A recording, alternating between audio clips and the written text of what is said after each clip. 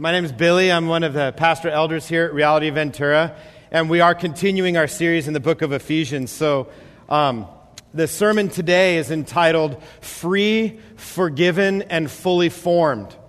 Free, forgiven, and fully formed. And I'll be reading and teaching primarily from the CSB, which is the Christian Standard Bible. And our verses that we're looking at specifically are chapter 1, verses 7 and 8. But we're going to start by reading, starting from verse 3, so we can really capture the context of our scripture today. So Ephesians chapter 1, starting at verse 3. The Apostle Paul writes, he says, "Blessed is the God and Father of our Lord Jesus Christ, who has blessed us with every spiritual blessing in the heavens in Christ. For he chose us in him before the foundations of the world to be holy and blameless in love before him. And he predestined us to be adopted as sons through Jesus Christ for himself, according to the good pleasure of his will, to the praise of his glorious grace that he has lavished on us in the Beloved One." And here's our passage for today, verse 7. "In him we have redemption through his blood, the forgiveness of our trespasses, according to the riches of his grace, that he richly poured out on us with all wisdom and all understanding." Church, this is the word of God. Let's pray. Father, we thank you and praise you for your word, for your incredible love for us, God, that you would give of yourself to us. And this morning, God, I ask you, God, to speak, Lord, that you would fill and use this inadequate vessel up here, God, that you would replace my thoughts and my words with yours. God, teach us, grow us, mature us, help us to walk in our identity as kingdom kids. And we pray this in Jesus' name. Amen. Amen. Well, as we've been studying in the book of Ephesians, we're just a few verses in, but as a Christian, it's incredible how what the Apostle Paul is writing here is so descriptive and so explicit regarding our identity, who we are in Christ. And in this study, I've been having to stop over and over again and ask, who am I? It's a good question for us as we dive into our passage today. Who are you? Who do you think you are? I mean that in a good way, right? It's an important question. Because who you think you are affects how you dress and how you speak. It affects how you think about yourself. Who you think you are affects the way you see and act toward other people. And who you think you are affects how you see and perceive and respond to God and to truth. So who and what you think you are is a big deal, which is why Paul is just drilling down on our identity in Christ here. A few years ago, I went on a business trip, and I'm impulsive. I was on this kick, and I was like, you know what? I'm going to read a biography on General George Patton on this trip. And so I couldn't narrow it down, so I bought both of the most highly recommended ones, and I read one on the way there, one on the way home, and I was just blown away. This guy, first of all, he has the best nickname ever, okay? His nickname is Old Blood and Guts. That's kind of a cool nickname. But as you, I'm sure, probably know, he led the Third Army during World War II, starting right after D-Day, in the push across France. I mean, just kept pushing at a rate and solving problems. Massive tactical problems were solved by him and his people at an incredible pace, keeping the Nazis on their heels and pushing them. It was really a race across France. And then as they crossed the Rhine and into Germany, it was billed as the Blitzkrieg in reverse, because he used the same tactics as the Germans used at the beginning of the war against them, just pushing and rapidly advancing upon them all the way to the end of the war. Patton was a good general. He was also a notorious egomaniac. See, he knew he was great, which was good for the free world, but he knew he could make others great by being a great leader. He knew that about himself. And as a great leader, he spoke passionately as great leaders do. And so between these two books, there's a trove of incredible quotes. I'm going to share a few with you because it helps us identify someone who's confident and sure in their identity, what they sound like, what they think like, how they act. And so General George S. Patton, he said this. He said, it's better to fight for something than to live for nothing. He said that a pint of sweat will save a gallon of blood. That's a good one. He said that it's better to accept the challenges of life so that you can feel the exhilaration of victory rather than to stay safe and never matter. Wow. He noticed that wars may be fought with weapons, but they are won by men. And it is the spirit of the men who follow and also of the man who leads that gains the victory. See how significant identity is in his single-mindedness to do what he was created to do? And then I love this last one because it's just one of those, you could write psychological books forever on this one. He said, lead me or follow me or get out of my way. Now imagine if General Patton was unclear about his identity. What if he vacillated as a great leader? What if he thought one day that he was a great leader, but the next day he spinelessly, indecisively was unable to actually lead anything? Or worse, imagine if he vacillated in his perception of the authority that he had. One day he's like, yes, I recognize I have what I need in order to lead. And then the other day he's like, gosh, I don't know if I have that authority. I'm going to have to take a couple days to double check. No, this guy just drove and drove and drove, operating in the authority that had been given to him. It was important for General Patton to know that he was the general responsible to keep things moving and advancing and driving. He knew he was a great general. He knew he was uniquely gifted to lead men. And he was granted the authority and the resources necessary to function at a high level. Guys, this is so analogous to what we have been given, the authority we have been given in Christ as Christians. As General Patton knew that he was a great general, and he did what great generals do. What is it that great generals do? They win battles, is what great generals do, right? And they string together enough won battles in order to win a war. Christian, God loves you and has given you an amazing new identity that comes with a profound and significant authority. He has taken away your old identity, and he has adopted you into his own family. Picture this, the king, the one with everything. He doesn't share his authority with anybody. The one sovereign king has adopted you into his family as a child. And he has made us a new person in that. Fully loved, fully free, fully forgiven, and fully formed. And so, that truth it stands in stark opposition to the reality that many of us live in.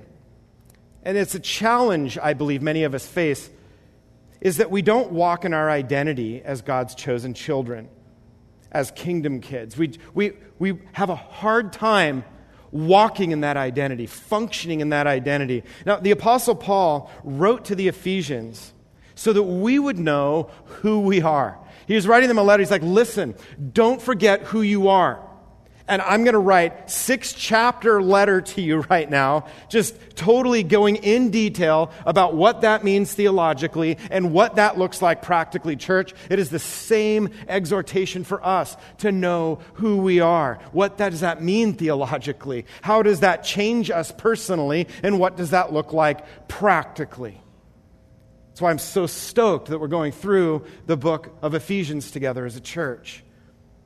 Because this knowing who we are, this passionately pursued outcome that the Apostle Paul is desiring, he's just unfolding this Christ-focused, identity-forming reality. It is the reality for all of us who are in Christ. It is who we are, present tense, who I am in Christ.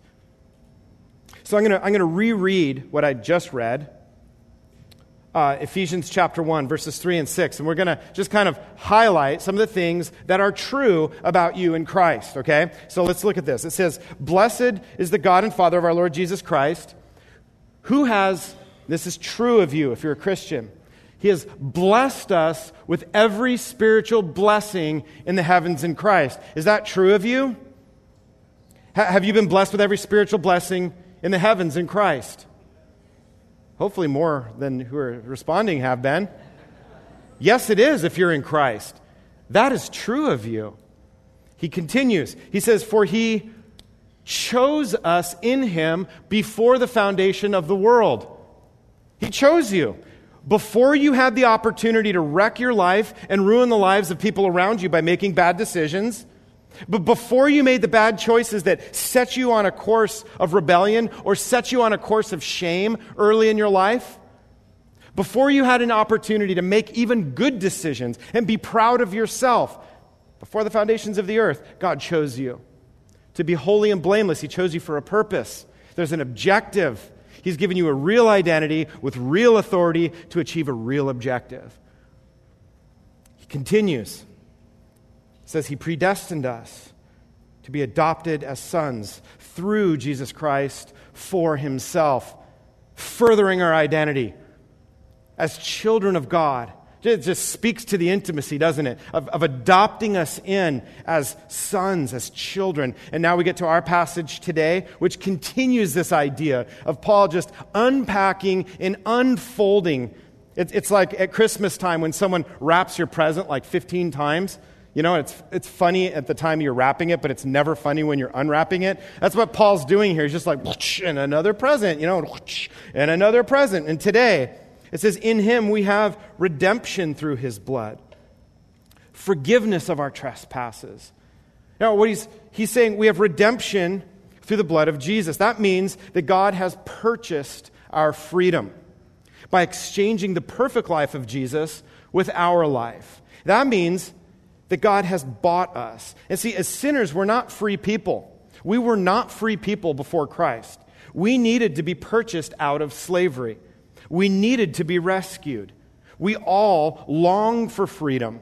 We're created in the image of God. We were created to be free. And so, apart from Christ, on our own, we long to be rescued. We long for freedom. Everyone who's not in Christ is desperately looking for freedom. Now, if you're not in Christ and you're like, how do you know that? You're a pastor. Of course you're going to say that. Listen, I know this because that was me for years and years. Searching for freedom. Searching for identity. Before I surrendered my life to Christ, I was desperately looking for freedom in my life. And as morbid and as ironic as it is, even though I was a slave to sin, take one guess at how I would pursue or search for freedom. I would dive headlong into more sin. My master had such a grip on my life that I thought, well, I'm getting ripped off in this one area, so I'm going to dive in deeper in this one area. I was being ruled by sin. I had a distinct sense of not belonging. I truly knew that I was alienated from God, and I truly knew that I was alienated from others. I longed to be accepted by other people. And so I would search for freedom. I would search for belonging. I would search for satisfaction. Again, it's morbid and ironic, and I would do it by diving into more sin. Now, I think this is the common plight of humanity apart from Christ. Our feelings of not belonging cause us to cultivate sin in our heart, right? We feel distance from people and we sense, gosh, they belong, I don't belong. So what do we do when we're not in Christ? We allow bitterness to grow up, don't we? Or jealousy to take root. Or feelings of dissatisfaction in life. They cause us to lust. And we'll pursue lust because we feel like, oh, I'm not getting any satisfaction here. I'm going to lust after it there. Or when we feel constrained in life, or we feel trapped in life, or the heaviness of life, what do? We tend to indulge ourselves because we think that that's where true freedom lies. And we indulge in food, or comfort food, or we indulge in alcohol, or we indulge in sex, or we indulge in pornography. Looking for freedom, looking for release, looking for an escape from slavery. And in all of our desperation, in all of our searching for freedom in life, in our alcohol consumption, in our greedy pursuit of money, in our putting others down in order to promote ourselves, in our sexual liberty that we take, or our hidden pursuits of lust, or in our hidden pursuits of pornography, in all of our searching for freedom, we only and always find ourselves more and more enslaved to sin, don't we? Scripture clearly teaches that sin has real power. In fact, Scripture teaches that sin is a slave master. Sin is a power that enslaves. Jesus said in John chapter 8, he said, "Truly I tell you, everyone who commits sin is a slave to sin." All the way at the beginning of the Bible in Genesis chapter 4, we're told that sin is crouching at the door. And it's not just crouching at the door, wanting to attack us. What does it say? It's crouching at the door, eager to control you. Sin is a real power. And that's what it does, doesn't it? It controls us. We become not just consumed by, we get controlled by sin. Because sin is this progressive influence, or this progressive force in life. It starts small, and then it increases, and then it increases, and then it increases. It's a process. It's like building a brick wall. You have this urge, and so you lay a brick down. But what happens when we lay a brick? All it does is reveal the need for another brick, right? I love like mowing lawns, especially now that I don't need to mow a lawn anymore. But that idea of like, you just make a nice straight line, and you're like, yes. And you turn around, and you're like, whoop, there's more to do. And, by the time you're done, you're done. That's kind of how sin is, except for it never stops. You go down another line, and you go down another line, or you lay another brick, and it reveals the need for another brick. Sin is this progressive force that keeps us moving. The Apostle James compares this, the progression of sin, to pregnancy in James chapter 1. He says, each person is tempted when he is drawn away and enticed by his own evil desire. He's talking about how, the well of desire within us. But then he says, then after the desire is conceived, it gives birth to sin. And when sin is fully grown, it gives birth to death. See, sin isn't just some faceless impulse that we experience. We have a real enemy in our battle against sin. There's a real enemy fighting against us, establishing our identity in Christ. Each one of us is at war, whether you're fighting the war or not. There is a war over your identity. There's a real battle in the spiritual realm taking place over who you are. That answer to that question I asked at the beginning. Who are you? There's an enemy saying, no, you're not. There's an enemy saying, remember that? There's an enemy saying, hey, you've done this in the past. You do this now. What makes you think so pretentiously about yourself that you might actually change and amount to anything? You're not that. You're this. We have a real enemy.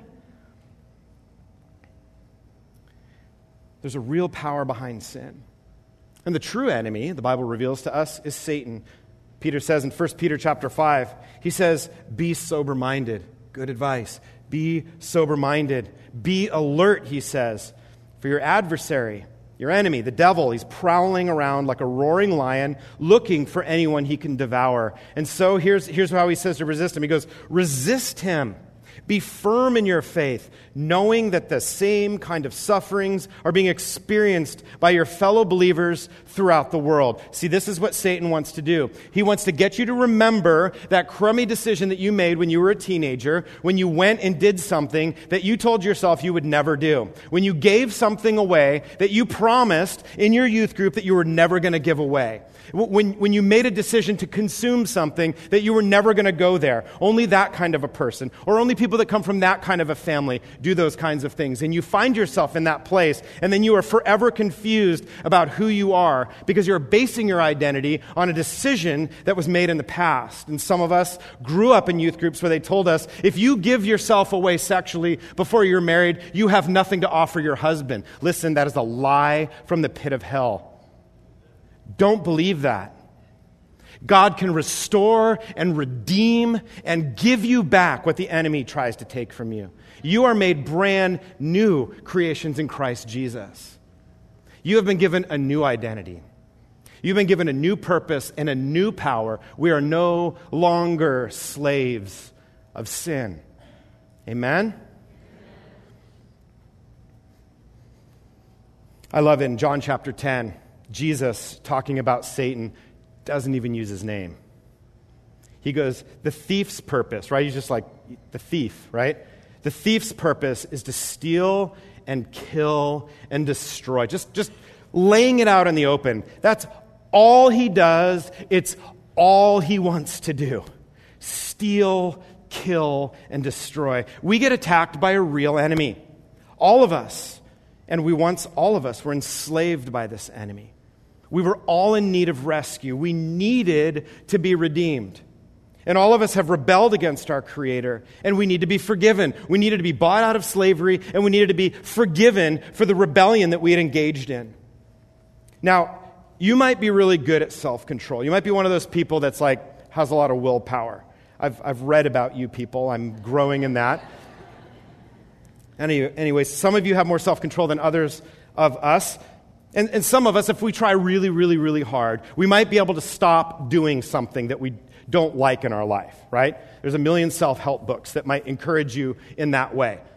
And you might be able to change this behavior or perhaps stop that sin, but none of us can break away from the death grip that sin has on our lives. None of us can pursue sinlessness on our own. See, this is the nature. This is the nature of the human experience before Christ. The natural condition of every human, apart from Jesus. We're first and foremost slaves to sin.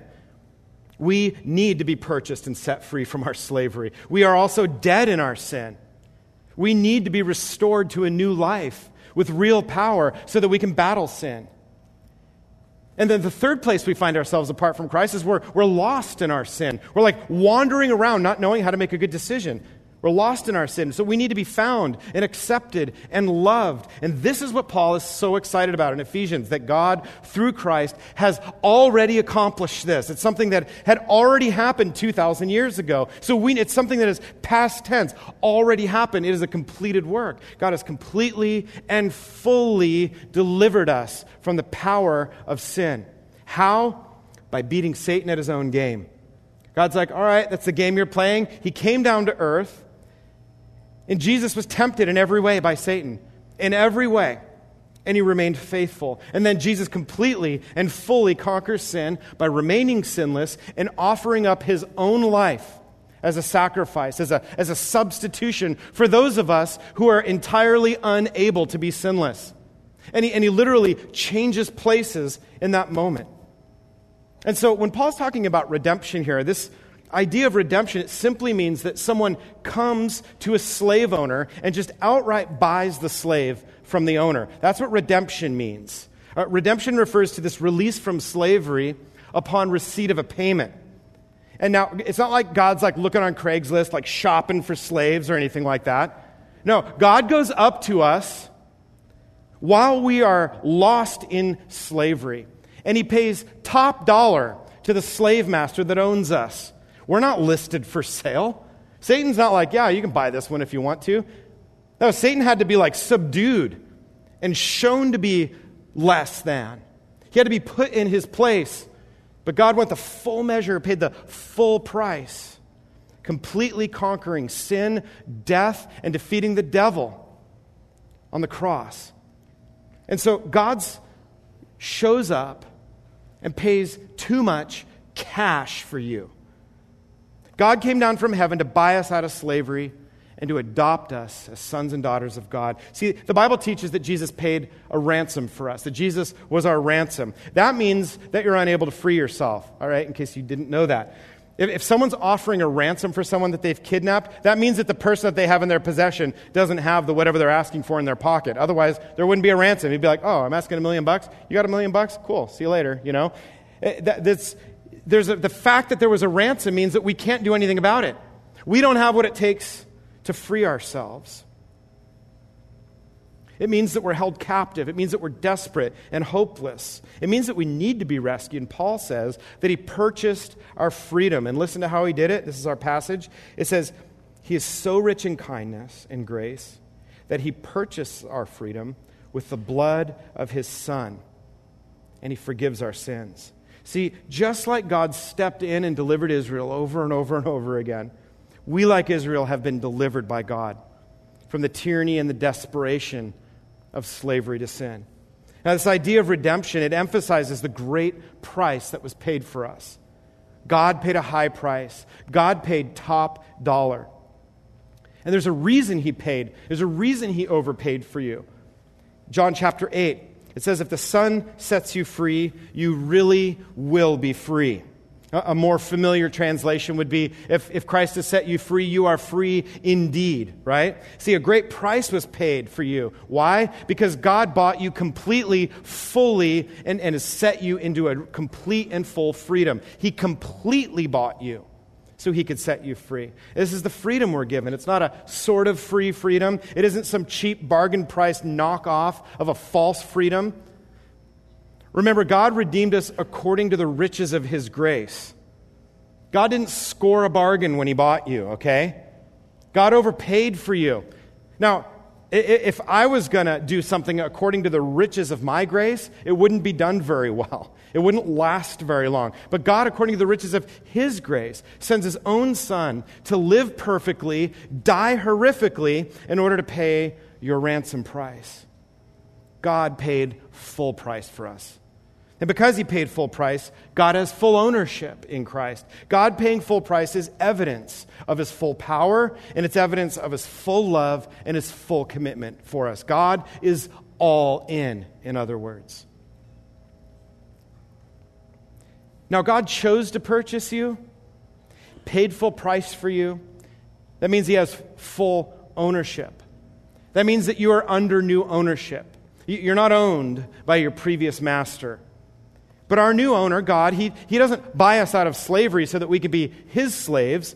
The one who redeemed us from slavery actually loves us. And so God redeemed us out of slavery so that he could adopt us and we could be his kids. See, God loves you. God loves us and he wants us to be free. And so God has given us free will.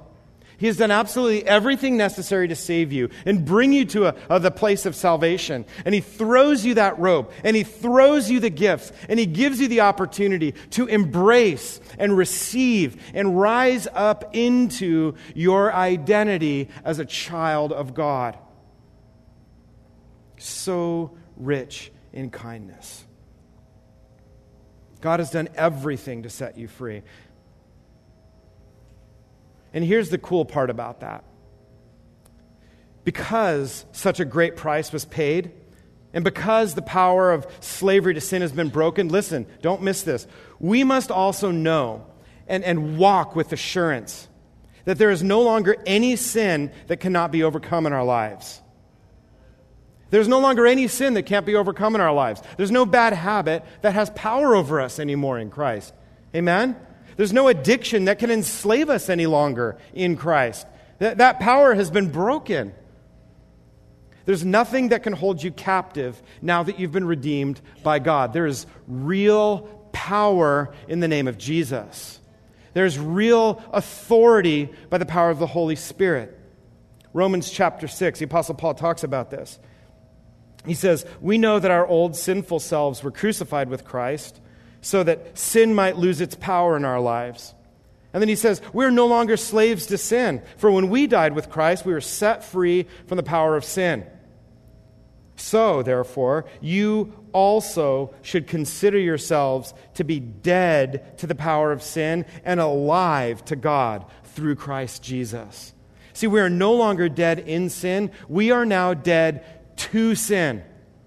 We're not dead in our sins. We're dead from the power of sin. Sin has no authority in your life as a child of God. Freedom feels so good. The Apostle Paul in Ephesians, he's saying, we praise God for the glorious grace that he has graced us with, because we get to experience true freedom, true free will. We are free. And it's not just some past tense experience. Right? Paul's not saying, well, this happened in history or this happened when you were saved. He is saying that in him, we have. And in the Greek right there, it's this progressive present tense. He's saying, right now, you're walking in and you have, and your identity is in the redemption that Jesus has done on the cross. There's this past tense event that affects your present tense reality. There's a past tense truth about who you were, and this past tense truth about what God has done to save you, that completely changes your present tense and your future tense reality. That Jesus Christ, having done something in the past, now completely changes you now and forevermore. You are no longer a slave to sin. Sin had real power over us as our master, but God, as Paul would say over and over again in Ephesians, but God intervenes and redeems us at a high price. See, but it wasn't just the power of sin. It wasn't just that we were slaves to sin. That's not the only thing Paul's talking about here that God needed to deal with. Certainly, we needed to be set free.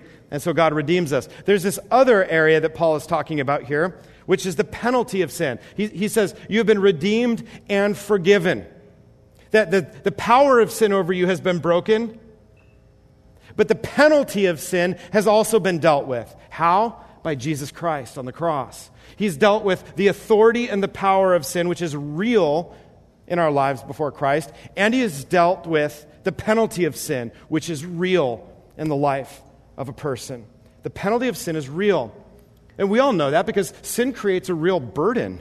It's a massive cultural burden right now. It's a burden for the person who's walking in sin and living their life in sin, for sure. I remember that. Those seasons of my life were a huge bummer. Horrible, broken relationships. It was awful. But it's not just a burden for the sinner. It's also a burden for the loved ones and friends and people around the sinner. As you're watching this person kind of spiral, laying the bricks of a sinful life. And then, of course, it's a massive burden for the people who are sinned against by this person. The people who are being ripped off or cheated against or lied to or whatever. And we know this is true because for us, it's not easy to just quickly get over it when someone sins against us. There's a real burden associated with our sin. And Paul says that God has given us the forgiveness of our trespasses. How? According to the riches of his grace. He has forgiven us according to his riches and grace. Listen, God doesn't forgive you the way that I might forgive you. If I said, look, I'm going to forgive you according to my riches, you'd just be like, you don't have anything, right? What do you have? What do you have? There's nothing on the line. God's like, I have everything and am everything. I am love. I might have love. God is love. It's according to his riches and grace that he forgives us. In the book of Jeremiah, God tells us this. He says, I will forgive their iniquity, and I will never again remember their sin. Some of you might need to read that again. This is what God promises in Christ. He says, I will forgive their iniquity, and I never again remember their sin. God's never going to remember it. He's not going to associate you with what you've done, in other words. He's not going to associate you with your lowest points in life. God has completely forgiven you. Not the way I would, but the way he can. That's forgiveness. God not only loves us, not only has chosen us, not only has adopted us into his family, purchasing us out of slavery to sin, not only has he lavished his kindness on us and forgiven us, but the last part of our passage today tells us that he has given us wisdom and understanding. Wisdom and understanding. And he does this so that we might live well. See, in grace, as we walk by grace, and as we receive the grace of God, what grace does is grace helps us realize that when we sin and we are forgiven and that we are secure with God, grace gives us that security and that assurance. It reveals to us our utter sinfulness and helps us respond to God. That is God's grace. Now, wisdom's different. In wisdom, we realize that our freedom is not for ourselves, but rather that we might live to the glory of God. So God gives us wisdom. So we might be able to look at a situation and say, like, okay, that's Billy's road, which is going to take a hard left at some point, I know. And this is God's road, which is going to bring God ultimate glory. Wisdom gives us the ability to see that. and to take steps down the wise road. And so what wisdom reveals to us is our foolishness, reveals our foolishness and our selfishness. But there's not just wisdom, there's also this, it's a completely separate word in the Greek. It's a completely separate thought, this idea of understanding. He's given us wisdom and understanding. And in understanding, we discover discernment. We discover how to discern, how to live our lives for God's glory in every way. And so in the small junctures in life, and in just kind of maybe the tenor of a relationship or a conversation, we're able to offer ourselves as a living sacrifice to God, because God might give us discernment in the moment, might give us a word in a moment. And so understanding reveals our recklessness, how we tend to live very recklessly and selfishly apart from the power of the Holy Spirit. So God gives us grace and wisdom and understanding. And they are necessary for us to live lives that are pleasing to God, and they are also gifts from God that we are given. Now, they're given to us because God not only wants us to be saved, right? God's not just like, okay, high five at the point of salvation. Okay, thanks for coming forward and praying for someone and getting a free Bible. Now go sit back down, see you in heaven, right? It's not just like, okay, you're saved. God wants us to be healthy. God wants us to be whole. He wants to do a deep work of restoring us, restoring joy, restoring hope, restoring identity. He has higher goals for us. Not that we only experience this theological, positional holiness with God, where it's like when life's trials hit, we can close our eyes and go, okay, in Christ, I'm a new creation, I've been saved, and that's good that we have that positional holiness. But God also wants to work within us a practical holiness, a holiness that changes the way I think and respond. It changes my anger. It changes my jealousy. It changes my feelings of less than. It changes me from feeling dirty to feeling clean in Christ. He renews my soul. He restores my soul. So God gives us wisdom and understanding.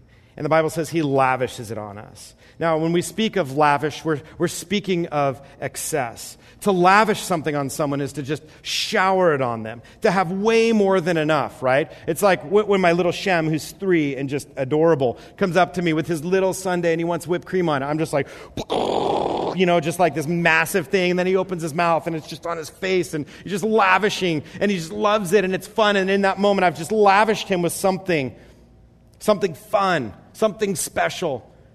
That's what God has done for us. He's lavished us. Listen, with wisdom and understanding, seriously? Like, come on, God.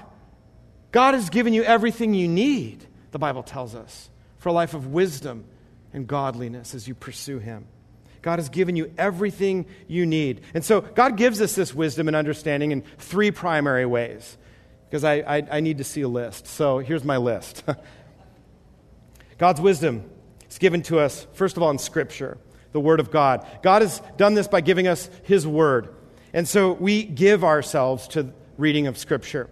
We read it. We embrace it. We memorize it. We let it go in and rattle around and come out so it can go in through our ears. We meditate upon it. The Word of God is our life. It's our water source. It's our nutrients. It's our wisdom. It's the only thing we have to hold on to when everything in life around us disappears, when relationships fracture, when the people that we put our hope in abandon us. The Word of God is like an anchor. The second thing that God has given us is prayer and worship, which is His identity, His presence. And He's given us access to Himself. And so we pursue His presence in prayer and in worship, being with God, listening to God, speaking to God, worshiping God, exalting God. And the third way God gives us wisdom is in community, in the family of God. This is the church. God has given us one another. And so we make time to gather in community as a family. And that's a good thing because we've been made brand new in Christ. And so we have been made brand new. We're no longer slaves to sin, the Apostle Paul tells us. We're free from sin. We're no longer guilty of our sins in Christ. We are forgiven. We are no longer unable to make good and wise choices in life. We have been given all wisdom and understanding, Paul tells us. And see, God's wisdom and understanding matures us. It grows us. And so here's the thing, Christian. You are fully formed by God in Christ. You weren't taken out of the oven too soon, right? It's not like, well, I never really had the brains to begin with. It has nothing to do with your brains. Like, where do you even get that idea? God said before the foundations of the earth, He chose you in Christ to be holy. And He's given you wisdom and understanding. It has nothing to do with your brains. It has to do with His love and His grace in choosing you. Right? And so stop thinking that you're less than. Stop thinking that you're not smart enough to figure it out. Nobody's smart enough to figure it out. The people that say they're smart enough to figure it out, they're worse off than you are. A prideful heart standing before God like that? We're no longer slaves. And so go back to our question I started off with. Who are you? Who do you think you are? Christian, as God's very own children, this is who you are in Christ. I believe we all need to hear this today. First of all, you are free. You're free. In Christ, you are free. Amen.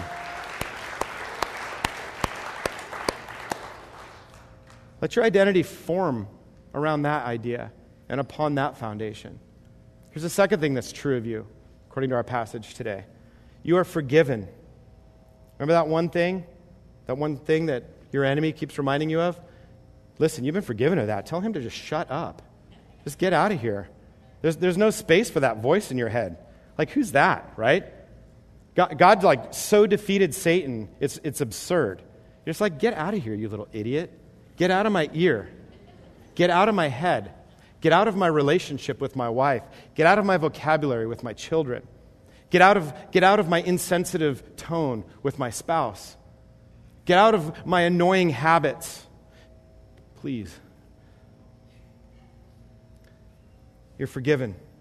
And here's the third thing. Christian, you are fully formed. You are fully formed. God didn't pass you over. God didn't withhold something. He's not like a stingy grandparent that's like, oh gosh, he gave my sister 2 lollipops and only me 1, you know? That's not how God works. God's like, here's a bag of lollipops with whipped cream on top. He's given you everything. We've been blessed with every spiritual blessing in Christ. See, it sounds great, perhaps, like God's given you a bunch of presents on Christmas and you get to sit in the corner and just unwrap them. And it's not like that, though. It's not that trite. Listen, there's a reason in this. Paul, all throughout here, he's reminding us that there's a purpose, there's a reason, and it's not for you. God has given you gifts so that you might boldly walk as His kingdom kid. Now, that is an awesome blessing for you, and yes, it is a tremendous blessing for you. But God has placed you in your house or in your home, around the people you live with your roommates or your neighbors, the people across the street, with your children, your spouse, whomever, for a reason. God has placed you in your school or your occupation or in your routine, just your daily routine of life. He's set you there for a reason. God has led you to shop at Trader Joe's or Vons or Smart & Final or wherever it is you shop, Costco probably, whatever, for a reason. That you go into the bank you go into for a reason. God has given you the desire to skate or surf or backpack or ride dirt bikes or all the other things that other normal people do for a reason. And here are the reasons. First of all, so you can be saved and walk in freedom and enjoy Jesus now and forever. That we get to enjoy Jesus in this life. And so we live with tremendous joy. Second reason is so that you can show the world what God's love does to broken people. God wants to show the people in your world, the people that He is purposefully, as it says in Acts 17, which is a bit of a rabbit trail, but Paul says that God has established the boundary of your habitation, actually telling you that you live where you do, when you do, for a reason and a purpose. It's not a mistake. And God wants to show the people in your sphere of influence, the people in your world, what His love does to a broken human. And so we live with people, and we live in front of people. And we're not like perfect people that have to like worry about saying the right thing every single time. We just do life with people. And when we mess up, we go to God for forgiveness, and we go to one another for forgiveness. We experience the highs and the lows in Christ together for the glory of God. God has put you here for a reason. With all wisdom, with all knowledge, God is wanting to save people. And God chooses to demonstrate His love through His free and His forgiven and His fully formed kingdom kids. That's you. God chooses to save people through us. And so here's the challenge. I challenge you today to know who you are. Know who you are. Just like General Patton had to know who he was to achieve the objectives that were set before him in his life. Know who you are. The second thing I would challenge you with is know what you are. What are you? I'm a child of God. That's not just some theoretical thing that some guy was yelling at me, told me on Sunday. That's what I am. That forms and shapes the decisions I make in life. The third thing I challenge you today with is to know why you are. Why are you in that relationship? Why are you in that job that you hate? Why are you going to that school? Why has God put that passion in your life? See, God loves you and has done everything necessary to bring you to Himself. God has done everything necessary to save you and forgive you and mature you in Christ. And I'm going to invite the worship team to come up now. And as we respond to this, as we ask God to stir us up a response within us, maybe there are some areas where you're not walking in freedom. Maybe there's some old habits that the enslaved you had, that you're still allowing to be a part of your life. And God wants to deal with those today. Maybe you're not walking in freedom. Or maybe you're not walking in forgiveness. Maybe there's some things that are true about you or about your past. Or maybe there's some things that are true about the things that you sometimes think about or desire in your heart, that you just feel like, I can't be real about this. Or I don't know how to be real about this. Listen, God wants you to walk as a forgiven person. You don't have a death sentence over your head. You have the hand of a pleased Father on your back. You have the robe of approval by your dad. And today, ask God to take the death sentence off of your head. You are forgiven in Christ. And maybe there's some areas of immaturity in your life where you're not walking in wisdom and understanding.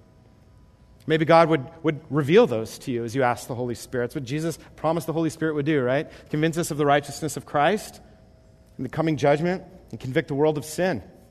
And so we ask God for these things. Receive the gift of freedom from slavery today. Let God purchase your freedom again. Experience that by coming up and having communion. Remember the price that was paid. Respond to this gift by confessing sin as the Holy Spirit reveals it. Evict it out of your life. Tell that voice in your head to shut up and be gone in Jesus' name. And then rest as a child, as a son or as a daughter. Rest in the love of God. Rest as a child of God. Amen.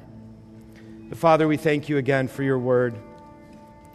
Thank you, God, for this incredible identity that we have in Christ. Lord, that you, before the foundation of the earth, chose us. God, and that you chose to go the full measure that it was required in order to purchase us out of our slavery to sin. Thank you, God, that those of us whom Christ has set free, we are free indeed. And today, Lord, I ask you to bring us into that, the fullness of that freedom. Say, we love you, Lord. Help us, God, to stand up into, to rise up into our sonship, our daughtership in Christ Jesus, in whose name we pray. Amen.